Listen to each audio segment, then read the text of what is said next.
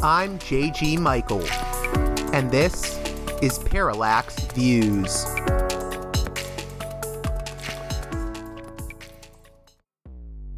Hello, this is Mike Swanson. In a few moments, you're going to listen to another segment of Parallax Views. But before you do that, let me tell you about my new book, Why the Vietnam War. It's a sequel to my previous book called The War State, which has lots of positive reviews on Amazon. It's been out for years. But this one is a more detailed case study of how the American empire and national security state operate using Vietnam. And I believe it shows also how things work today, how policy is actually made and why. So grab the book on Amazon.com, Why the Vietnam War.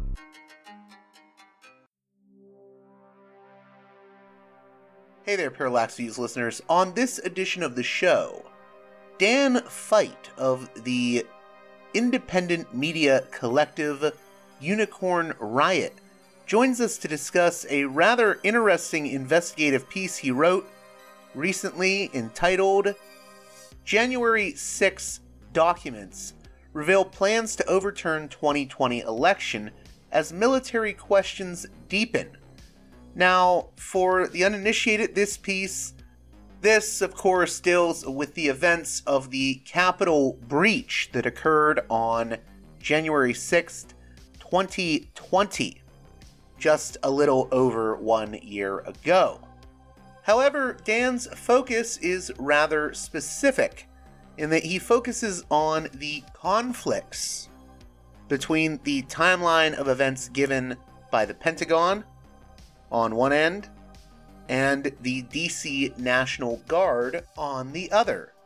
It's a rather complex story, but we're going to get into it in detail on this edition of Parallax Views, and it will take us in a number of directions, including discussion of national emergency measures, continuity of government plans, and what Dan refers to as America's covert empire dating back to the Cold War. Some of the key figures we'll be talking about include General Michael Flynn, who of course became rather infamous during the Trump presidency. Another name that you'll hear us talk about is Major General John Singlaub, a 100-year-old man with ties to the Iran-Contra affair and the World Anti-Communist League, as well as other intrigues. How's it all tied together? Well, you'll have to listen to find out, and I hope that even with the sort of complex web that we're going to introduce in this conversation, you'll be able to grok what we're talking about. And with that being said, let's get right to the conversation with Dan Fite of Unicorn Riot.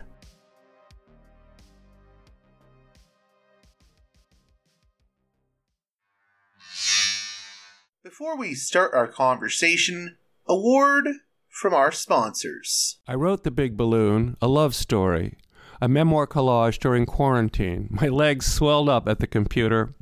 I took pictures of objects in my house. Each image inspired a wormhole of chain-linked recall. It's funny, disturbing, and scary honest. The chapters are just rooms in my house. Ryan Walsh, author of Astral Reeks, A Secret History of 1968, said this: Berlin populates his writing with memories that will break your heart and wisdom tossed off as one-liners. Walk through his house, flip on the lights room by room, see what he has left there for you and all of us. All of my bands, Orchestra Luna through the Nickel and Dime Band, find a place here. But there's a deeper cut into my non-musical queer life and those I've loved. Friends, family, portraits, and weird observations.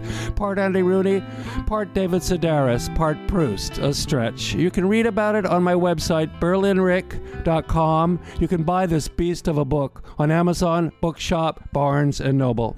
Thank you. Hey, Parallax Views listeners. Before we continue the show, I've got a movie that I want to tell you about. Check out the film Trammell by Christopher Jason Bell, available on the Slam Dance YouTube channel. The film follows Dale as he lives a solitary life in a small town, his only outlet being conversations with the local pharmacist, Muhammad.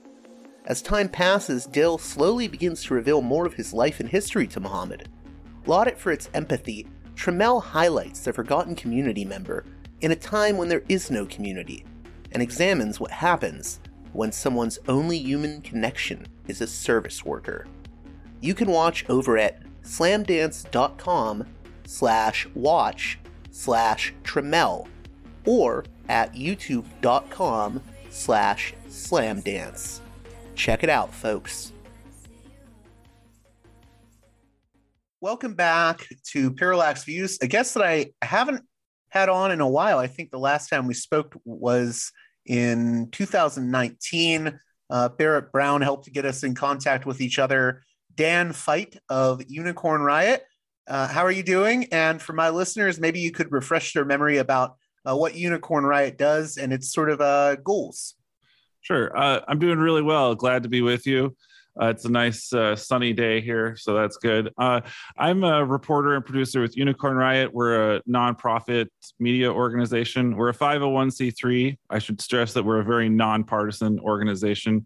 And we cover social movements, stories that aren't getting a lot of attention. We try to focus a lot on people that don't really have access to traditional media outlets and platforms and things like that.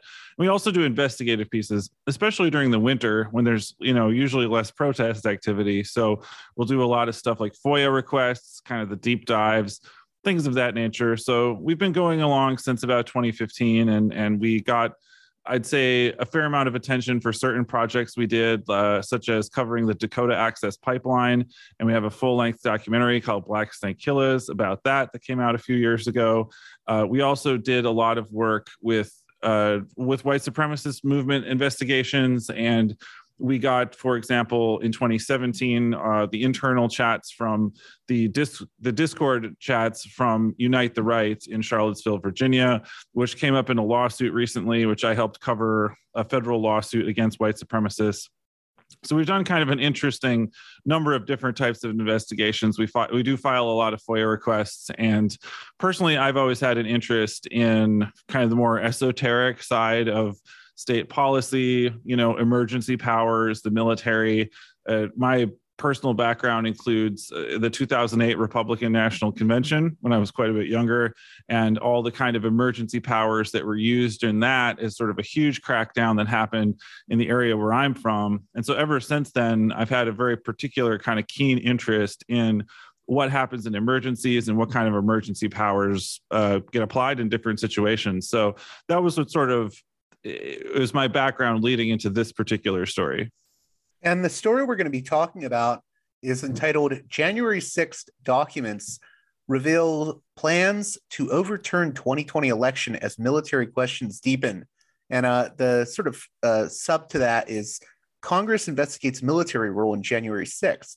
Generals warn of rogue military personnel in future coup attempts. And that's at unicornriot.ninja. This is a really sort of complex story. It's a very long piece, a Unicorn Riot. So where do you think we should start with this story? Well, we added a table of contents at the top so you can jump around in it because it's such a long post, which helps. But I guess I would say that for me, the way it came about was I saw that essentially a kind of whistleblower had stepped forward, a man who was in the DC National Guard as their sort of JAG officer named Earl Matthews, and he had submitted a long statement, a written piece, which really called out how the Army, the U.S. Army staff, the Department of Defense Inspector Generals, and those sort of high levels were kind of, in his terms, sort of essentially spinning or misrepresenting what had happened on January 6th with the entire military response. And along with that came this other file that was sort of a timeline that the National Guard had created, which really didn't jibe at all with the official accounts that had been released by the Pentagon about that whole flow of events. And so I started jumping into that, and I started looking around because I wanted to say, okay, what's he referring to? Can I find those documents? And And I just sort of was like, okay, let me just pull all these PDFs together. I didn't really think this would end up being such a long piece, but as it went on and on, I was like, oh my God, there's actually kind of a lot going on here that is worth attention, that's worth, picking apart further. And so, but I also wanted to make a good sort of jumping off piece. So if someone wants to like really get a handle on this whole subject, they can use this one to, look at the PDFs, look at all of these primary source documents, because I think you find most media places won't ever attach like 10 PDF files to something. But I really feel like if you can mirror the documents, you can lay things out, then that kind of creates a good research basis. So if someone's a student or a professor or a researcher or wants to take that deep dive, that was sort of my aim there. But I didn't realize that this whole situation sprawled quite so deep. I mean, I've been following what's, been going on with the January 6th committees, to some extent, just sort of looking, more at the political level, the Roger Stone types and the Oath Keepers just had this, sedition charge thing that just dropped this week as well, which was huge.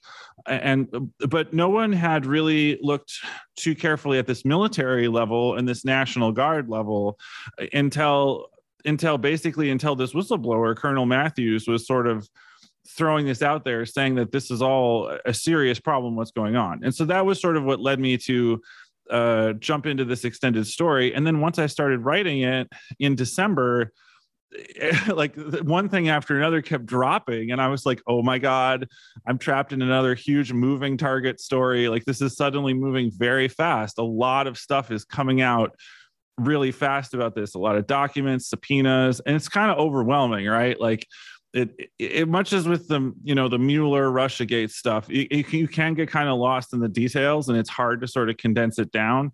But regardless, I was like, okay, let me just sort of peel back as many layers of this onion, sort of put those things on the table, try to, get something that people can grasp onto. And what I did ultimately find, I think, was that there's just huge contradictions between the official story, the Pentagon story, and the DC National Guard story, which is that they were basically prepared to make quick moves in around the Capitol, and they already had their equipment, and they could have moved pretty quickly. And it seems very apparent that the command, which consisted in particular Michael Flynn's younger brother, Charles Flynn, and another who is a general, a key general, and another general, Walter Pyatt, were essentially taking too long to approve the deployment. They were sort of holding the National Guard back. And that in turn created a more perilous situation, because then the crowd was more inclined over a pretty long stretch. So basically a 4-hour stretch, give or take, that made that, right-wing MAGA crowd more enticed to go into the Capitol. More things could have happened, right? Like there was a lot of rolls of the dice on January 6th. And the fact that this National Guard timing was so sluggish intensified the problems. And to me, it was pretty shocking, right? Because I've attended or helped cover as a producer many protests that have been very heavily policed. And so the idea that somewhere like the US Capitol is so lightly guarded, it seems very dissonant, right? Just compared to the many different types of protests that I've seen in my day. So that was sort of why I just was like, okay, this subject really does actually deserve some very serious attention, a more, try to bring some laser focus down into the details. And then besides the military level of it, obviously there were a number of other things that sort of surfaced in December, such as a PowerPoint that Mark Meadows was circulating that involved. And that's the former White House chief of staff, just to clarify for people. Yeah. Right. And there's so many titles in this, especially on the military side. It's like, oh God, how many bureaucrats can there be involved? But, Mark Meadows had this whole thing about declaring electronic voting in all states invalid, just kind of basically the argument in this set of PowerPoints that he was apparently circulating, which Liz Cheney, the U.S. rep from Wyoming, was sort of talking about in the middle of December. There was clearly an idea that they could just sort of claim that, the Chinese had broken all the state voting systems, and so everything should be kind of hauled over, reset, etc. And that dovetailed as well with stuff that Michael Flynn went around saying in December, that they should just send in federalized military troops to take over state level election controls, and which, you know, it's hard to define exactly what martial law means in the American context, but I think that sending in federalized troops that are not under the control of a governor to take over a political function of a state government or a local county government, you know, if it's not martial law, it's definitely an extreme federalization. It's a huge disruption of the political autonomy that a state is normally said to have, and replacing it with a military function. And so that was very controversial. And Flynn was saying that stuff in December, promoting that stuff. And that led several, living defense secretaries to say that the military shouldn't become involved in American politics, in election processes, that they shouldn't do that. And that op-ed ran just a little while before January 6th, just a couple days before, in the Washington Post. And then again, while I was in the middle of sort of wrapping up the process of writing this on, I want to check the date, on December 17th, three other generals, December 17th, a few weeks ago, 2021. So, you know, almost a year later, Generals Paul Eaton, Antonio Taguba, and Steve Anderson said that they were chilled to their bones at the thought of a coup succeeding next time. They warned of rogue units organizing among themselves to support a rightful commander-in-chief, warning, you know, a total breakdown of the chain of command along partisan lines from the top of the chain to the squad level could be significant in another insurrection, if another insurrection occurred. And it is not outlandish to say a military breakdown could lead to civil war, which is a pretty serious statement, you know, to put out there, right? Like, this is not something that retired generals necessarily tend to say very freely. And so that just, again, underscored like the fact that this military issue needs some serious attention, because even if it didn't turn completely south this time around, you could see it happening again in 4 years, in 8 years. You know, I think there's a lot more concern, not just among academics and activists, but in the American public in general, that, you know, problems of this nature need to be looked at. And I have, you know, done some analysis about coups in other countries. Like, how do they work? There are what's called auto golpes, or self coups. There are, you know, coups where monarchists and militarists like take over governments. There are many coups that the CIA supported for decades and decades, where they would kind of like create military to military contacts in different countries, intelligence contacts, business contacts. And I was going to add to that just real quickly. Yeah. You know, this type of coup, it wouldn't require like the agreement of all the brass in the military apparatus. You could always just have these sort of rogue elements that cause the issues. Yeah. And usually, I mean, that tends to kind of be how it works a lot of the time. It doesn't necessarily take like the entire Joint Chiefs of Staff to all, or the equivalent in a country, to sign off on a coup for it to happen. It just sort of involves, you know, certain precipitating factors, taking over key locations like the U.S. Capitol. Another scenario, which I think didn't get that much attention in the United States, but in 2016, there was a very major coup attempt in Turkey. Hundreds of people died. A chunk of the military, including aviation wings, like decided to try to take over the country and used helicopters to attack the parliament and the equivalent of the CIA. And that was, which is honestly pretty shocking and destabilizing. And that's a NATO country. You know, that's not like a smaller country in some other continent. That's like a pretty important country. And I felt that example is probably the most recent example of a fairly powerful country having a fairly serious coup attempt. And so I felt that we should really dive into these factors and look at them in great detail, because if you don't, then any problems can definitely get worse. And even if you don't get a full coup, anything like this can still really start to distort governance in a country quite differently than stuff like elections, power going back and forth through normal, formal channels. And another thing I'll just mention, is that aside from coups where entirely government just gets taken over and controlled, there's a pattern of other types of militaristic activity, where a lot of people aren't in the loop, right? And different policies get imposed and people don't know what's going on. And to name a small example, there was these military exercises that made a ton of noise and really stressed out a lot of people in the Twin Cities. And, I went to a demo. This was quite a while. This is before Unicorn Riot started, but I went to a demo of people complaining about this because they were, using these Black Hawk helicopters, weird urban exercises, which they kind of do a lot of for reasons that are not super obvious, and they keep doing them. And it was very apparent that like the city councils were kept cut out of the loop. You know what I mean?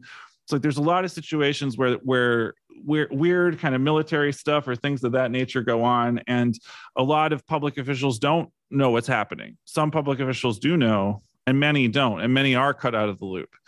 And so that's another, kind of concern that I have. And so when it comes to stuff with the military and domestic military activity, it's very clear that a lot of the time, a lot of public officials, members of Congress, state legislators, city council people, county officials, they don't know what's going on, right? And there's sort of an asymmetry of information about this stuff.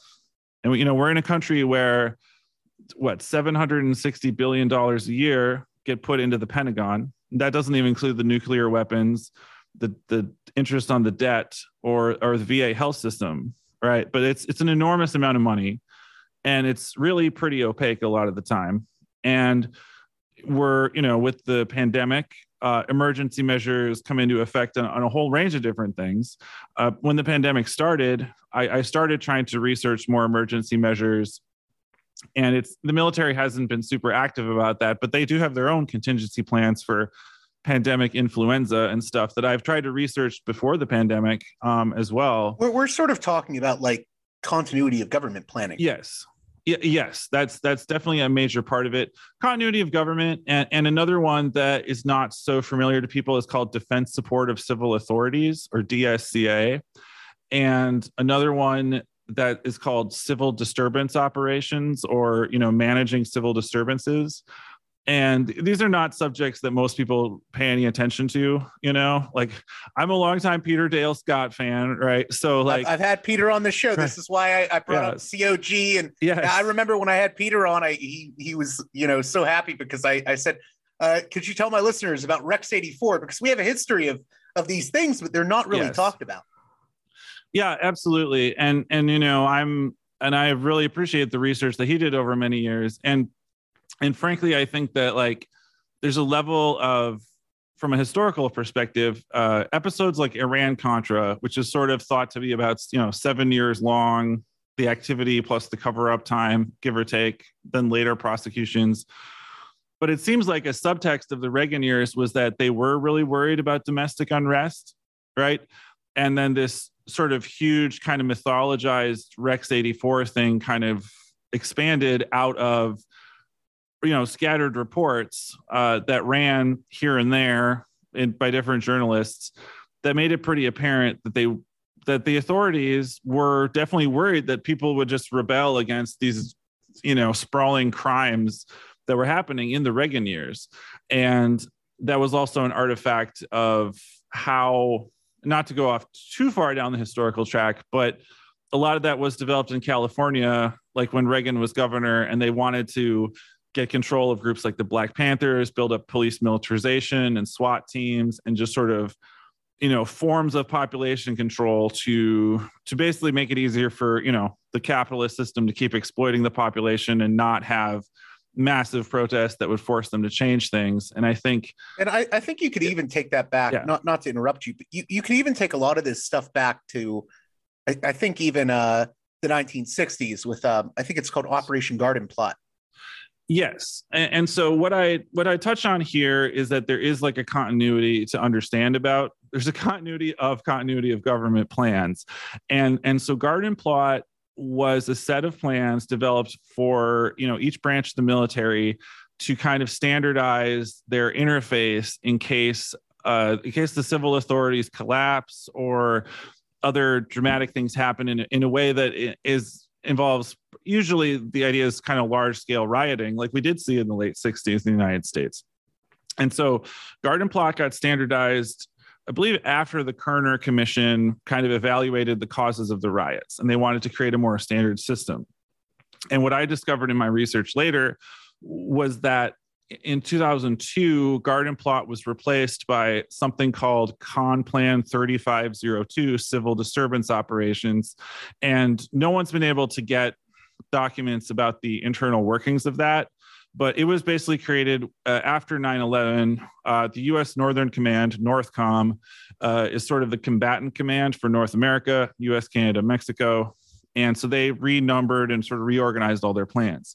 And so whenever there is a civil disturbance, in theory, a federalized one with a federal mobilization would more or less follow Con Plan 3502, but also smaller ones where they're just under a more conventional mobilization under a governor would still follow a lot of the tactics, having, riot gear and shields and chemical dispersants and things like that. And so there is a doctrine out there, and there's also like a very large, like specific plan for federalized troops. And those are kind of two different things, but they're related, right? And so what we understood from this, the George Floyd uprising, the summer, touched off in Minneapolis, Unicorn Riot was intricately involved in covering that. That obviously saw National Guard mobilizations in more than 30 states, a huge mobilization. And what happened in DC was pretty controversial. And I sort of set aside a part of that in the story because that National Guard, that military activity was very extensive in DC in the summer.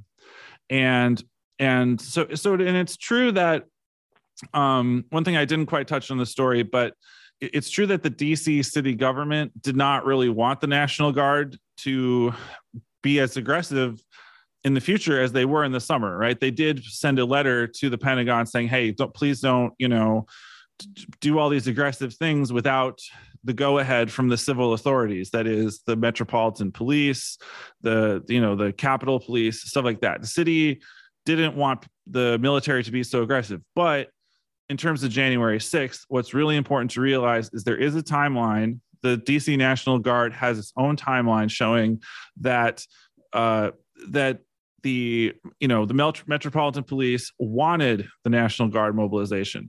The DC Capitol Police, a separate force, wanted the mobilization. They were like, hey, let's get going, come down here, reinforce our guys. So I'm a little all over the place, but to bring it back to Jan 6, like what's really striking about this was that the DC Guard had been so busy in the summer, and their commanding officers even had made sure that the riot gear was still in their trucks, like in their Humvees and their usual trucks. They still had their equipment generally with them on January 6th. And yet, and they certainly knew where the Capitol was. Like they have, other smaller planning templates where they could have pretty quickly gone in, and that was all done within the Guard, right? That's the argument Matthews is saying, is the Guard has this plan. We were already busy this summer. We had all our stuff together. Like we could have just brought our people down pretty quickly, taken direction and command essentially from the Capitol Police and the Metropolitan Police. And they didn't need some other level of planning rigmarole. But, Walter Piatt and Charles Flynn, those two generals, argued to Congress that the staff level of the Army, this upper level of the Army, needed to do all of this planning and needed to run around, to collect people, to sort of tell them what gear to get, tell them this and that.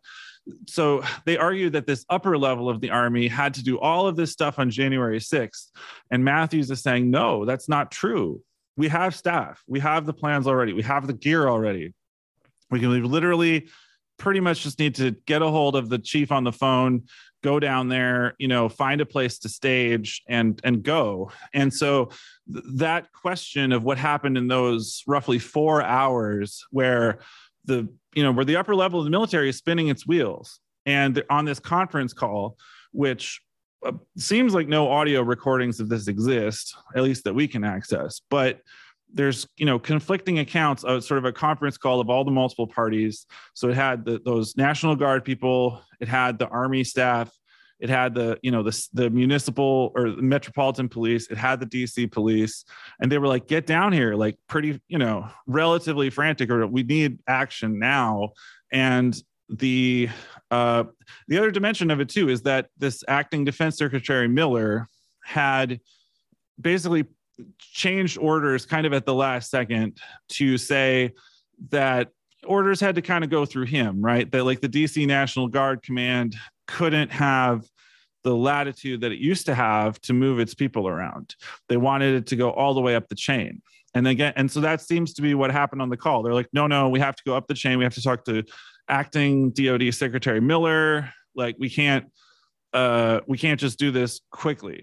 And so, although I would just, not to go too far down in the details, but one other thing that Matthew said was that like the memos got changed again at the last second. And so the one that everybody saw going around actually got restricted even further. And that was one where I was never able to find the primary document, or rather the revisions of it that were changed on either the 4th or the 5th right beforehand. So there's certain things about those standing orders that I don't think we necessarily do have the primary documents on, but that's the level of detail, right, that I do think is worth focusing on, because if other things had worked out differently, these things would have had an even bigger impact.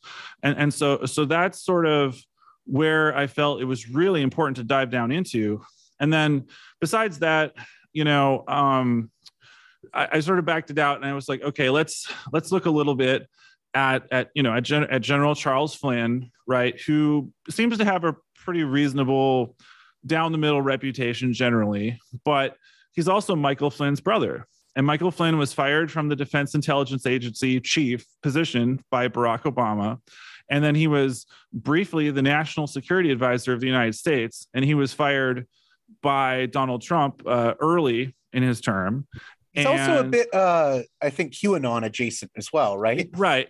And, and so he has definitely facilitated building a whole collection of kind of people that, put him into this whole mythology of QAnon stuff, of sort of very hard line, sort of, I want to say kind of Christian nationalist or Christian revanchist, like very conspiratorial kind of alternate reality stuff. And so that crowd of people has put him into their mythology. And so he has gone around to kind of rally people to say, hey, like, you got to be my army of digital soldiers. Like, we got to,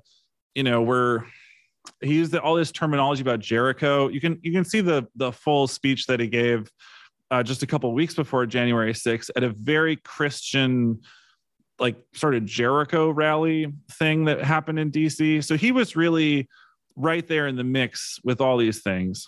And so his younger brother was this top army commander.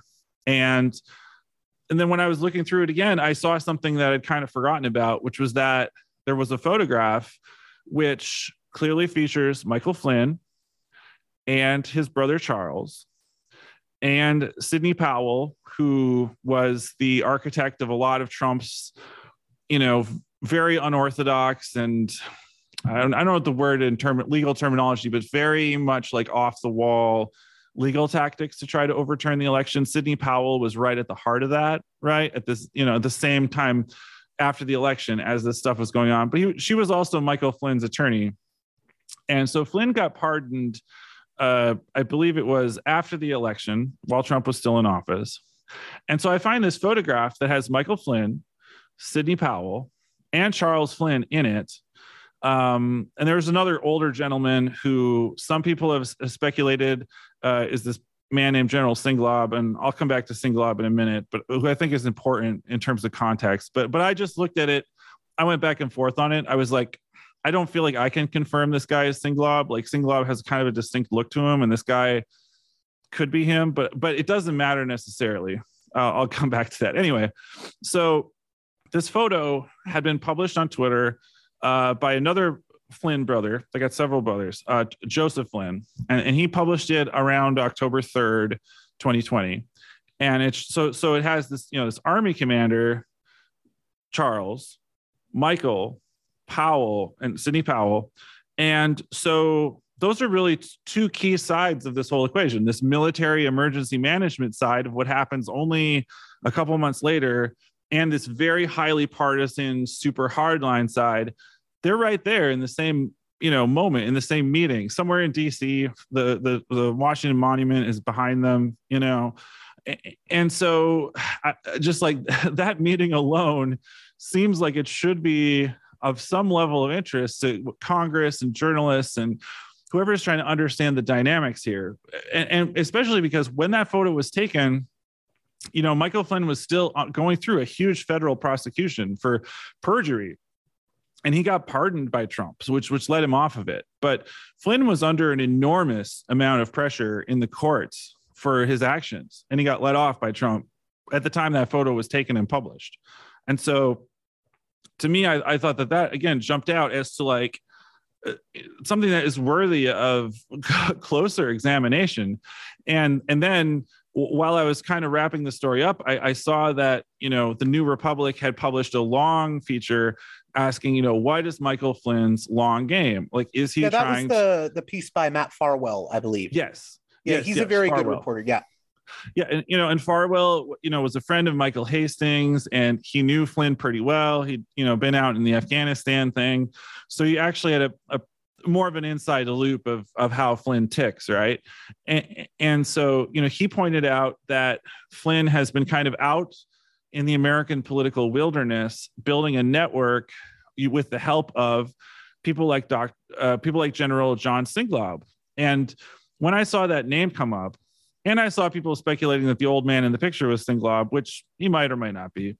It got me thinking, right? Because I do try to understand the Cold War and the history of covert war in the United States and the CIA. Well, yeah, and Singlaub, I think, is you'll get into this, but he's an old figure from Iran-Contra. Yes, he was a front man. General Singlaub was essentially kind of a front man for Iran-Contra, a highly visible public figure who got pushed out of the army during the Carter administration and probably worked with people to get Carter out of office in the October surprise. We don't have that proven, but he was clearly in that crowd of guys, right? The October surprise where these hostages were being held under Iranian influence, right? Late in the Carter administration, the hostage crisis, and they were kind of held back, and Carter looked very weak. And then Reagan came in, and as Reagan's being inaugurated, these hostages are walking to the airport, which was an odd episode to be followed by years of the Iran-Contra scandal to follow. And so Singlaub, during Iran-Contra, was the front man. He was sort of running a number of organizations that were moving materiel around. They tended to deny it was weapons, but, they were supporting militias that were, fighting the Sandinistas in Central America, stuff like that. Because there's also a connection too with, you'll get into this, I guess, but the World Anti-Communist League. Yes. And so he was a key figure in the World Anti-Communist League. And I went back and looked at a chunk of the Contra hearings, the famous ones in 87. And he's talking about the World Anti-Communist League and how it's organized and how he's, it was basically an attempt to kind of create chapters in many different countries to then funnel money and resources to right-wing forces to try to subvert governments that they thought were too leftist or too communist or whatever. But it was very classically super hardline late Cold War network, right? And it had a number of senior ex-Nazi SS officers, ex-Nazi in quotes, like Otto Skorzeny and other truly notorious rogues gallery figures of the Cold War were involved in this larger network, right? And, from there's a lot of different accounts about drug trafficking and how they financed what they were doing for guns and stuff like that. It is a fascinating history, but this man was very clearly on the public front of it. And so as Farwell said, he has a priceless Rolodex, right, of favors that he can call in, connections, network, the old network going back, because the man is 100 years old. He helped found the CIA. He was part of the OSS and the Army. He's sort of like the last living remnant of the sort of Cold War covert empire. Yeah. Well, right, exactly. And, people talk a lot about Henry Kissinger, but this was a man who thought that Henry was a hippy-dippy liberal based, almost a communist, right? Like he thought Henry was very soft. The State Department was very soft, and that a hard line, extreme hard line was and imposing that in any given way and really overturning a lot of elections, right? Like I really think it's fair to argue that Singlob doesn't really believe that democratic elections should have their results respected if there's a way to do a coup that is acceptable and to organize that logistically. I think that that's really a hallmark of his overall career. And so the idea that Singlob had then seen not just Michael Flynn, but the Flynn family as people that he wanted to kind of support, I thought that jumped out at me because I was like, okay, what's like the interface between General Singlob and Charles Flynn, which is an unknown question, right? But Farwell is saying it's not just Michael Flynn, but the whole Flynn family, building power, being tight with Singlob. I think that that's worth referencing. And I just want to mention that another pattern which really jumped out at me working on this was that the groups that are kind of close to the Council for National Policy, and in particular, the successor organization to the Phyllis Schlafly Eagle Forum, which is now for my listeners, real quick, to explain what the Council for National Policy is, and then who Phyllis Schlafly was, in brief. Yeah, and we've done a couple stories touching on it. So when you think of the influence of people like Betsy DeVos and Eric Prince and, sort of really wealthy, very conservative families like that, they've supported Council for National Policy for a very long time or been in its top leadership. It started in the early 1980s, early in the Reagan years, as a kind of clearinghouse between the conservative financial people, the rich families that can bankroll stuff, and then the movement conservatives, like the Family Research Council, for example, or any of those other, it's basically think tanks. I was going to say, it's basically the way Ann Nelson, who's written a whole book on this, described it. She basically has said, the CNP sort of paints itself as like trying to be almost like a conservative or right-wing equivalent to the CFR, but that makes no sense because they're way more secretive than the CFR, the Council on Foreign Relations. Yeah. And also they're essentially a networking hub between business interests, the Christian right, and even, I would say militia type elements. Yeah, that's a better summary. Exactly. It's something that isn't really intended to have much PR on its own, but it works as a clearinghouse, kind of gets people together, the trust network, the lunches, that kind of communications grapevine, which then leads to funding. And then there's other organizations like Donors Trust, for example, is one that's also been talked about in the context of things like January 6th, which helps like anonymize funding going into these different orgs and projects. So with the CNP and so Phyllis Schlafly, no longer with us, was a major conservative organizer. She really came up in the 70s, blocking the Equal Rights Amendment for women, and she played footsies or was involved with the John Birch Society types. Although there was sort of a revisionist history where she was able to sort of paint it that wasn't the case, but it's come out since then. She was very involved with the Birchers sort of right.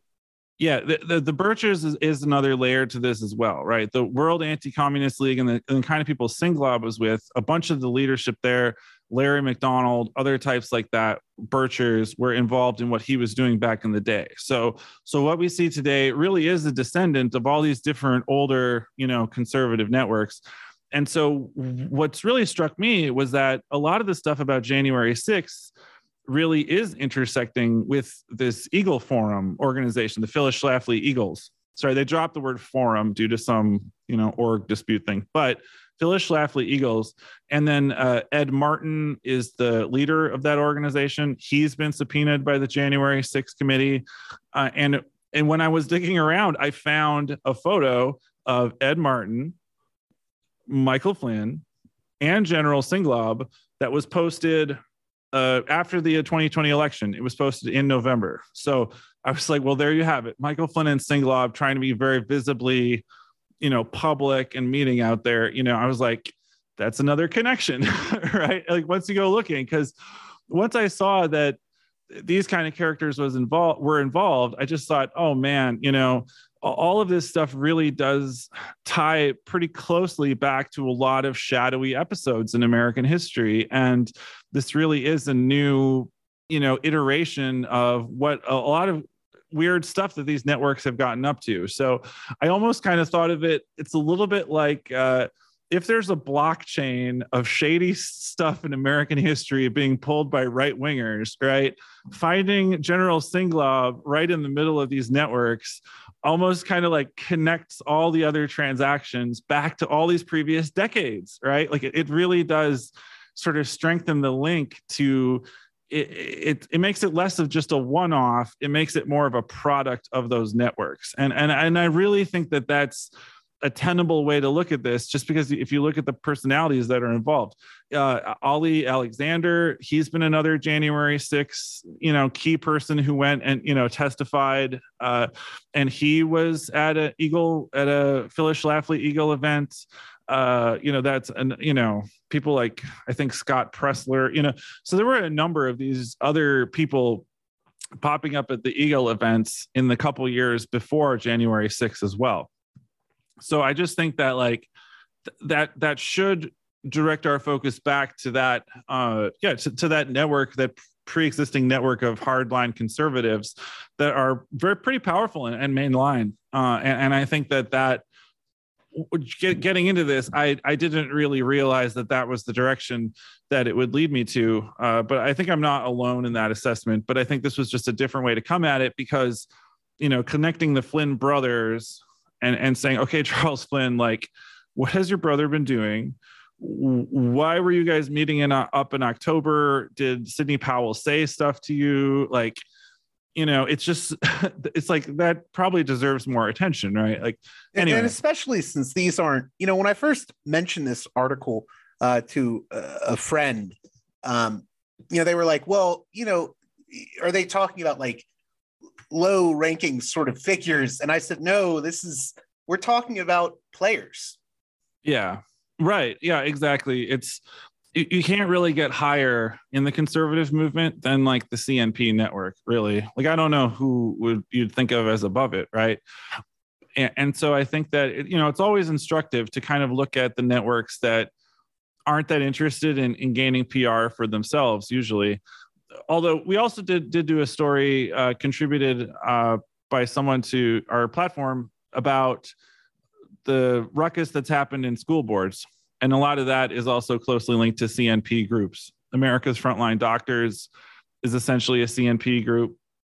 And to sort of that sort of wave of tension that happened over the last year at school board meetings, at county board meetings, a lot of that was actually coming out of groups that were organized out of the same general, loosely speaking, the same general network. And so, but even just with the military angle, I mean, yes, Charles Flynn isn't some nobody. Yeah, right. And now he's the commander of the U.S. Pacific Command. And, some people are a little concerned that, like, well, if his intentions aren't good, right, like he could cause a lot of trouble in the Pacific Theater if he felt like it on any given day, and so we'll see. We'll see what happens there, I guess. There has been a lot of tension, with China and everything, and we'll see what happens. But yeah, this is very, this top level question is something where there isn't a lot of visibility. And, one of the things that Peter Dale Scott has talked about for a long time is that, in the high level communications networks, when these type of things happen, there isn't much transparency, right? Like the White House has a radio system, which has certainly been used in anything that you might call a continuity of government thing, like JFK assassination or 9/11 or Iran-Contra or other incidents, right? Like there are communication systems in the government that never really have their FOIA material disclosed. And likewise, there's this conference call, and what happened on this conference call is a big subject of debate. The conference call on January 6th, where the military commanders are there, Flynn and Pyatt are on the call, the chiefs of police of DC and the Capitol are on the call, the National Guard in DC is on the call, and this timeline that came out at the same time as Matthews' memo is just so different than the timeline that had been given to Congress. That the Army what are the biggest conflicts in the timeline? Well, just basically that it's set up in such a way that it blames the National Guard for kind of screwing around. It basically says the delay isn't on the Army side; it's essentially on the National Guard side, and from there, there's a lot of quibbling about, okay, when did the defense secretary and the secretary of the Army, what moves did they make when? It's a lot of sort of details like that. But the most important upshot is that it really puts the blame on the National Guard for being too slow. And another thing Matthews raised was that the Inspector General staff, they never talked to all those top aides on the National Guard side. It seems like they really only talked to Army staff people. And another thing too is that the Army had its own timeline that it didn't release. And so Matthews was sort of saying like, hey, like there's this other timeline that the Army made, which isn't the National Guard one. And that tries to make the Army look good and competent. And this document is not available. And then right before I launched, I saw that there is a website called Just Security, which is run by the NYU Law School. And so I've got a link to that. Look at the justsecurity.org January 6th clearinghouse page. That's like the last link in the story. And those guys did get this Army document that the Army wasn't sharing, right? And so again, you're just like, why did they make it so hard, right? Like every bureaucracy tries to kind of cover its ass, and that's predictable. We expect that whenever anything weird happens in America, you got to factor in the FBI and whoever are going to cover their ass. But it doesn't make it easier to figure out what happened. It doesn't make it easier for legislators to come up with policy responses. And the fact that the Army, sits on this document doesn't make it available. It doesn't help. Another thing, if someone finds this, let me know. But like after that bad stuff happened in the summer of 2020, when the military and the National Guard, they weren't well trained in civil disturbances, the units that came into DC during the George Floyd protests. And the defense secretary ordered a review, Esper, who was forced to resign by Trump after the election, Esper. And I haven't been able to find that review.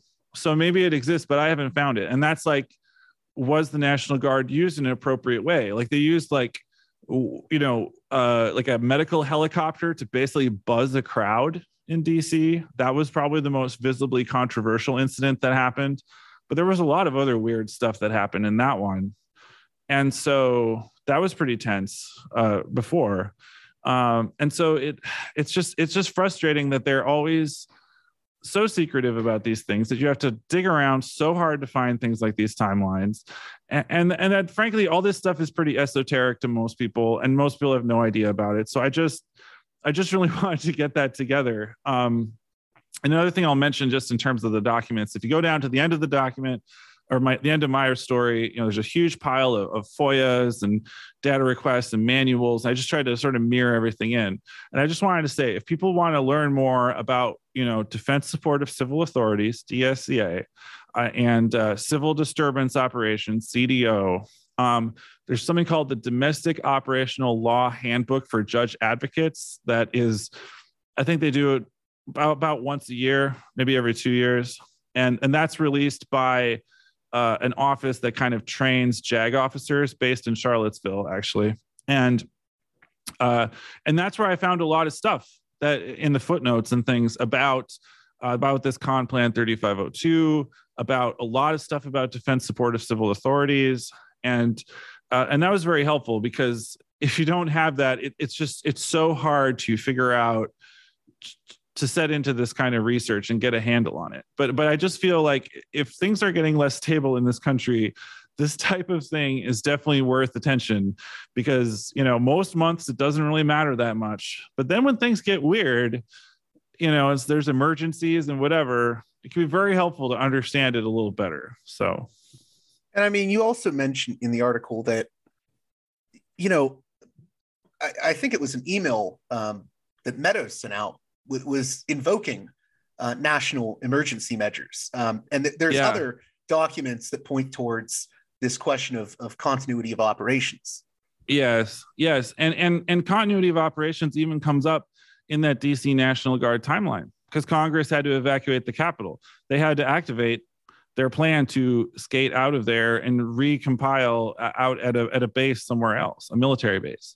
But yeah, Meadows, we don't have everything of what Meadows was sending around. We just sort of, I think, really have the summaries that politicians started talking about in the middle of December through this committee. But basically, the way Politico put it was, Mark Meadows indicated in a January 5th email, the National Guard was on standby to protect pro-Trump people, quote unquote, and that, this exchange is of high interest to investigators probing if Trump played a role in the delay, right? Like, so to summarize it, right? Like, the question is, was the president leaning on the defense secretary or other people not to hold back the military, to hold back the National Guard, right? Like, sorry, I kind of buried the lead there. There's a lot of leads to be buried in this thing, but I think that's important, is to understand, like, was Trump holding back the military to kind of create a chaotic situation? Because again, what we see with the new indictments this week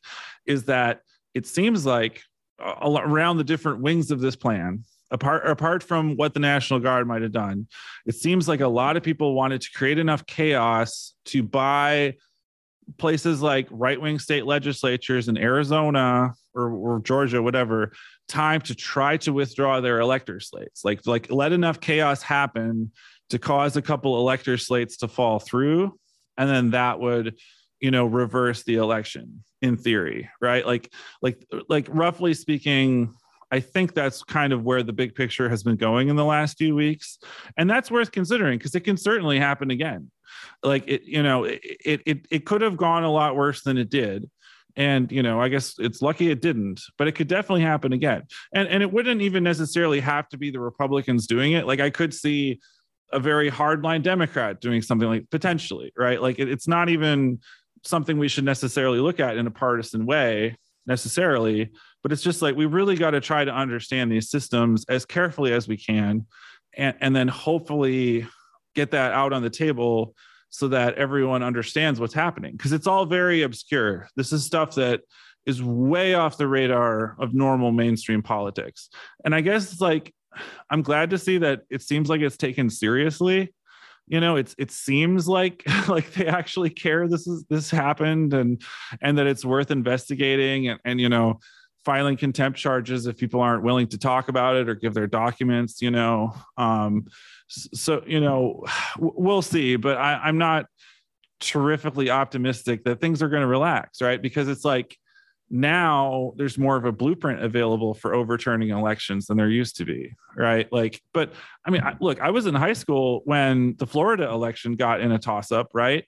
And we talk about Roger Stone and the Brooks Brothers riot, right? And Roger Stone loves to claim credit for the Brooks Brothers riot, which was when a bunch of people rushed the Broward County counting office, and then they had to shut down that day, and then that ended up being the number, essentially, I believe, that they got stuck with, right? Because again, it was like, play for time on one side and have a street fight or whatever, and that'll sort of screw up the bureaucrats counting, and then hopefully you can have an aggressive enough legal strategy on the other wing to, like, block it or whatever. And so the Brooks Brothers, so for my adult life, my teenage life into my adult life, right? Like, this has not been absent from US politics. And, frankly, you can look at the 2004 election, which I thought actually had some very serious issues in Ohio, because it's true, whenever there's purely electronic voting that has no paper trail,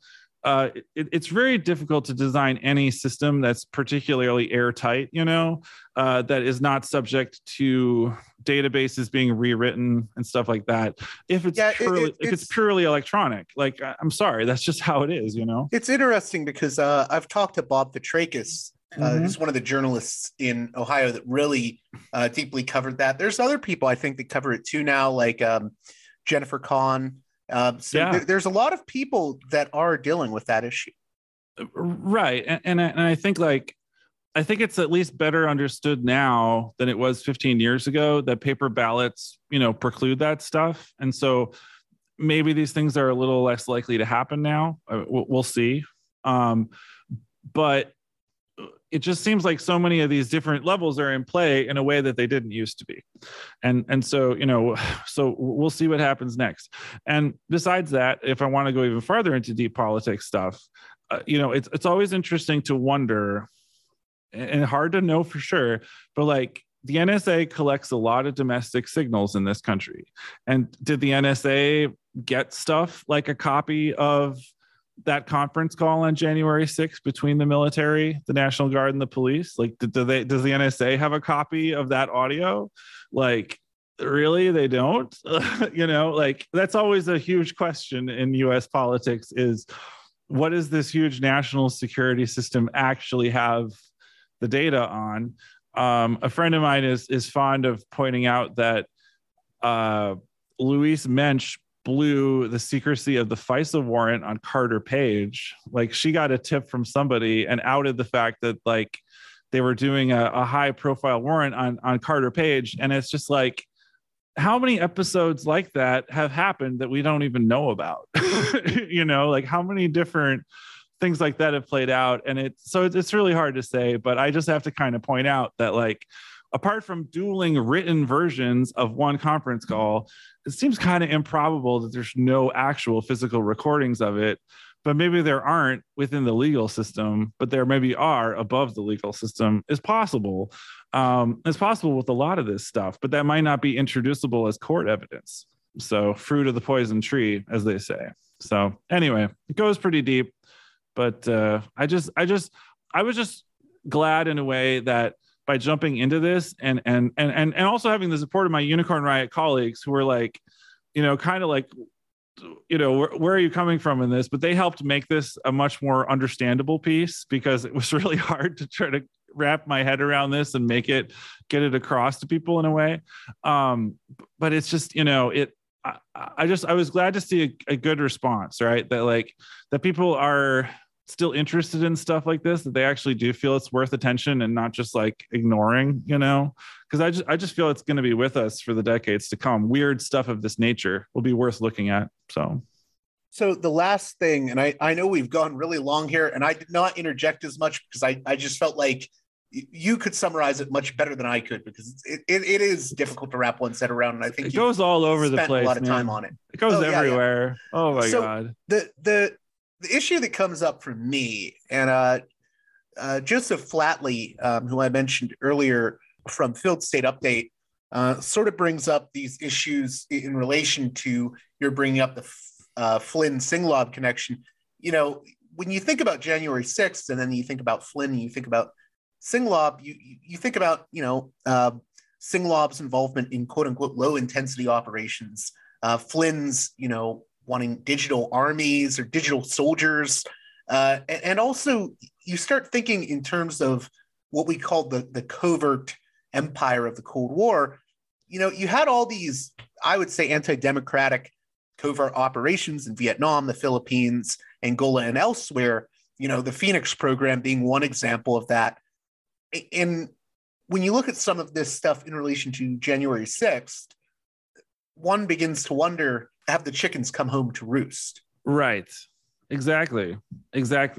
And that's always kind of been the question whenever anything weird happens in the United States, is like, how much of this is just like the instruments that, U.S. intelligence created to manipulate other countries' domestic politics, just looping back again, the blowback theory, chickens coming home to roost, et cetera. And personally, I don't think that Singlob was the kind of guy who needed to like sit there and direct every wing of this. I think he's more like a senior spiritual leader probably of the movement. And I think he has been. But I think what's important, not to interrupt you, but I think what's important is I think people like Singlob, I think people, especially like Michael Flynn, and there's other figures I would put in this. I think there's a lot of figures within the both military and intelligence world, or at least a fair enough number of figures that I could name, that I think they think we're at war. I think someone like Michael Flynn thinks we're at war. Yes. And, he's willing to do anything to win that war. And I think he thinks the war is at home just as much as it is abroad. Yeah, and I think that it became very clear to me coming into the 2020 election that a lot of people don't really think of people that aren't on their side as being even like legitimate voters, right? Like the way that they think about people in large cities is that they don't even necessarily really exist, or they don't really count as full citizens. Like I think one writer said, especially for Black people, citizenship is almost treated as like provisional in the United States, and anything beyond that is just basically Black people being uppity, right? Like, and I think that is how a lot of these hardliners really do look at American politics. And so in terms of war, right, and escalation, right, there's always an element of brinkmanship in politics and division, but I think it is pretty clear that there's a pretty deep-seated belief that, like, look, we can get something here. Like if there's power on the table and we have a lever, we can take it, right? Like they're just, I think from their perspective, they just think they're being like realistic strategists about that. But from the perspective of everybody else, whether it's something on the scale of a Brooks Brothers riot at a single county recount, election department, or 20 years later, a much larger, huge Capitol riot, or many other, in-between incidents, I think that is becoming normalized, right? And so guys like the Proud Boys or whoever are then trying to hook up with the Roger Stones or whoever, right? Guys like that are trying to operate in parallel, right? And you saw that, to be too cliche, but you saw that in Nazi Germany, where the SA militia was sort of one hand of a cat's paw for, more conservative forces in the society. And I think that the Proud Boys and the Roger Stones are sort of trying to echo that 1-2 level of division, right? And that isn't to say it's more important to understand one side than the other of it. It's important to understand both sides and how they coordinate and how they work together. And as further January 6th stuff goes on, we look at these so-called war rooms that were coordinating stuff at the Willard Hotel. Roger Stone was there. Other key players were there in these different rooms doing different things. And that was also a crossover, right? Because Oath Keeper guys were definitely going around with Roger Stone on January 6th, right? And so it seems like maybe the goal with the DOJ, we'll see if they get anywhere. Don't have a ton of faith into DOJ, but they did put up the seditious conspiracy charges this week. And so we'll see. Are they going to roll someone like the Oath Keepers leadership into saying Roger Stone wanted us to do this, right? Like, and Roger Stone, was he getting direction from the president to do this, right? Like that type of question and getting that nailed down, it feels like that's where this might go. But maybe the clock is ticking and we won't find out. But I just find that it's all, I'm just glad that everybody is actually sort of, taking that pretty seriously, because a lot of times, like when you hear about something like for example, the 2004 Ohio election thing, and what Fitrakis was among a very few number of people that covered, that thing went way under the radar, right? And frankly, because the mainstream media doesn't always like to contemplate things getting weird, right? They don't have an analytical framework that stuff or they into. I think the other issue is I think sometimes the mainstream media thinks, and I think this is why to this day there are mainstream media elements that look down upon even someone like Daniel Ellsberg, who's pretty well respected overall. I think there's mainstream media elements that view whistleblowing or asking questions about election integrity as undermining faith in the institutions, and that will lead to even bigger problems. Yeah, in the short term, maybe, but I think in the long term... I'm not saying I agree with them. I'm not saying I agree with... Yeah. My response to those people is, you can ignore these things in the short term, but they won't get better. They'll keep increasing. Anything will keep increasing in magnitude if it just gets ignored, if it's at this level of severity. And again, I think it's great to look at other countries and what has happened in other countries when they get destabilized. What are the features of that? What networks start to operate in extrajudicial ways and stuff like that? It's interesting, Germany, in post-World War II has had sort of a constitutional police office or something, which in theory is supposed to collect the fascists and other, fringe groups from militarizing, from doing things. And they have busted like the equivalent of SWAT teams that were going super hardcore Nazi and dissolving them, like that. In, I think the state of Hesse, pardon my pronunciation, but Hesse state, I think, had like a major scandal go down where its police were, really out there, and they all got disbanded, right? And so this stuff happens in countries that are not in quote unquote the third world, or just wherever. Like, it happens in major countries. Things happen in Germany, in Turkey. And so things happen in the United States that like deserve serious attention, that are weird like that. And I think January 6th proved that, right? That they have to care about these things, even if you don't want to. So, yeah, for me, what scares me is, and this will be the closing note, but I look at these characters like Mike Flynn, or one character that has always interested me is Mike Scheuer of CIA's Bin Laden unit fame.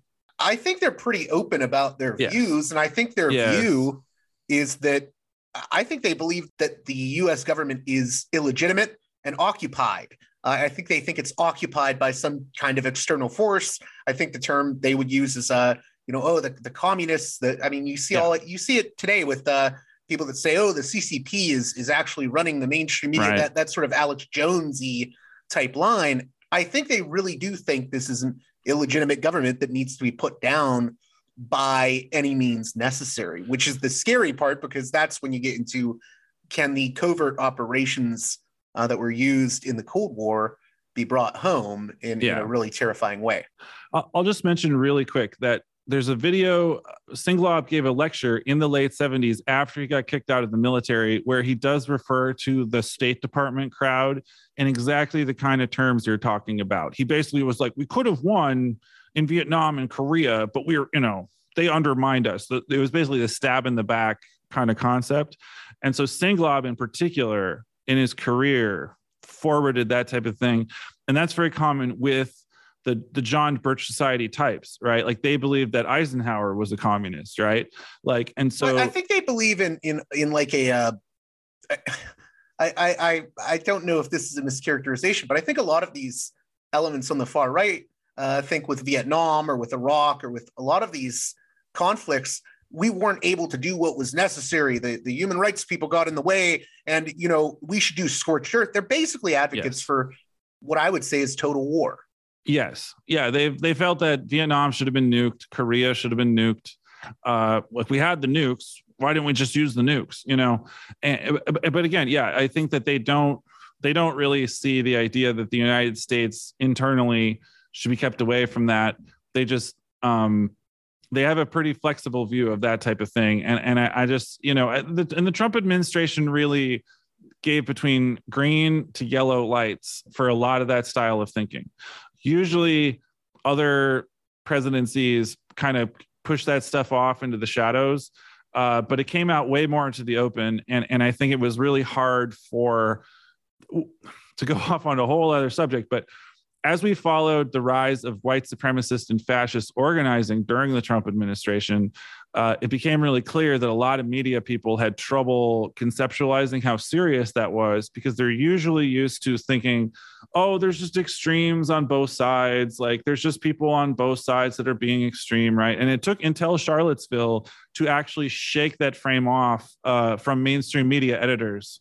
I remember when we had the one article, I think it was in Vice, that said they referred to Richard Spencer as the dapper white nationalist or whatever, and it's like, are you guys not taking this seriously? Yeah. And generally, the New York Times and all those places, like, they were kind of like just sort of like, it's just extremists on both sides, whatever. And it's like, well, I don't know. There isn't really a counterpart figure to people like General Singlaub or the John Birch Society on the liberal side or the left, right? Like, these are very hardline people, and it needs to be stated, like, what these folks actually say to each other internally, right? Which I think usually gets ignored. That was one reason I wanted to focus on the meeting with the Flynn brothers, Sidney Powell, is that those folks have all that stuff they say to their own audiences. Places like Right Wing Watch and Media Matters do keep tabs on that, right? But I think that like farther out into the mainstream, that stuff doesn't really get condensed accurately. It doesn't get clearly understood how far these folks are talking each other into this issue of basically trying to, subvert elections and, use force, use chaos, and then have another sort of extreme lawyer wing. And then potentially, whether it's the military or the police or, oath keeper elements or whatever, like all those kind of parallel elements, right, can come into play in things like this. And I hope that people keep that in mind and just sort of, try to break it down further. So this is a bit of an odd question. I don't know what you think of it, but do you ever feel like a lot of people that have taken up this term, the deep state, and I mean, they're not using it in the same way as I think Peter Dale Scott or people like Mike Lofgren, who actually is a big critic of Trumpism. I think a lot of these figures on the right that are using this term deep state, I almost feel like they're projecting at times, especially when it's people like Mike Flynn saying it. Yes, exactly. Like the FBI is very right wing. So much, there's a lot of people in the civil service in this country from a variety of different orientations, right? But there are certainly hardline political hacks back, especially in law enforcement, military, the huge, sprawling intelligence agency, as far as the eye can see, that are really hardline people. They don't necessarily believe in having a multipolar society. And while it's true that there was people that didn't like Trump that definitely mucked around in his administration's agenda, and he could call that the deep state if he wants, the flip side is like, this stuff happens all the time. Like if someone came in that was way on the other side, was really far left, I think you would see,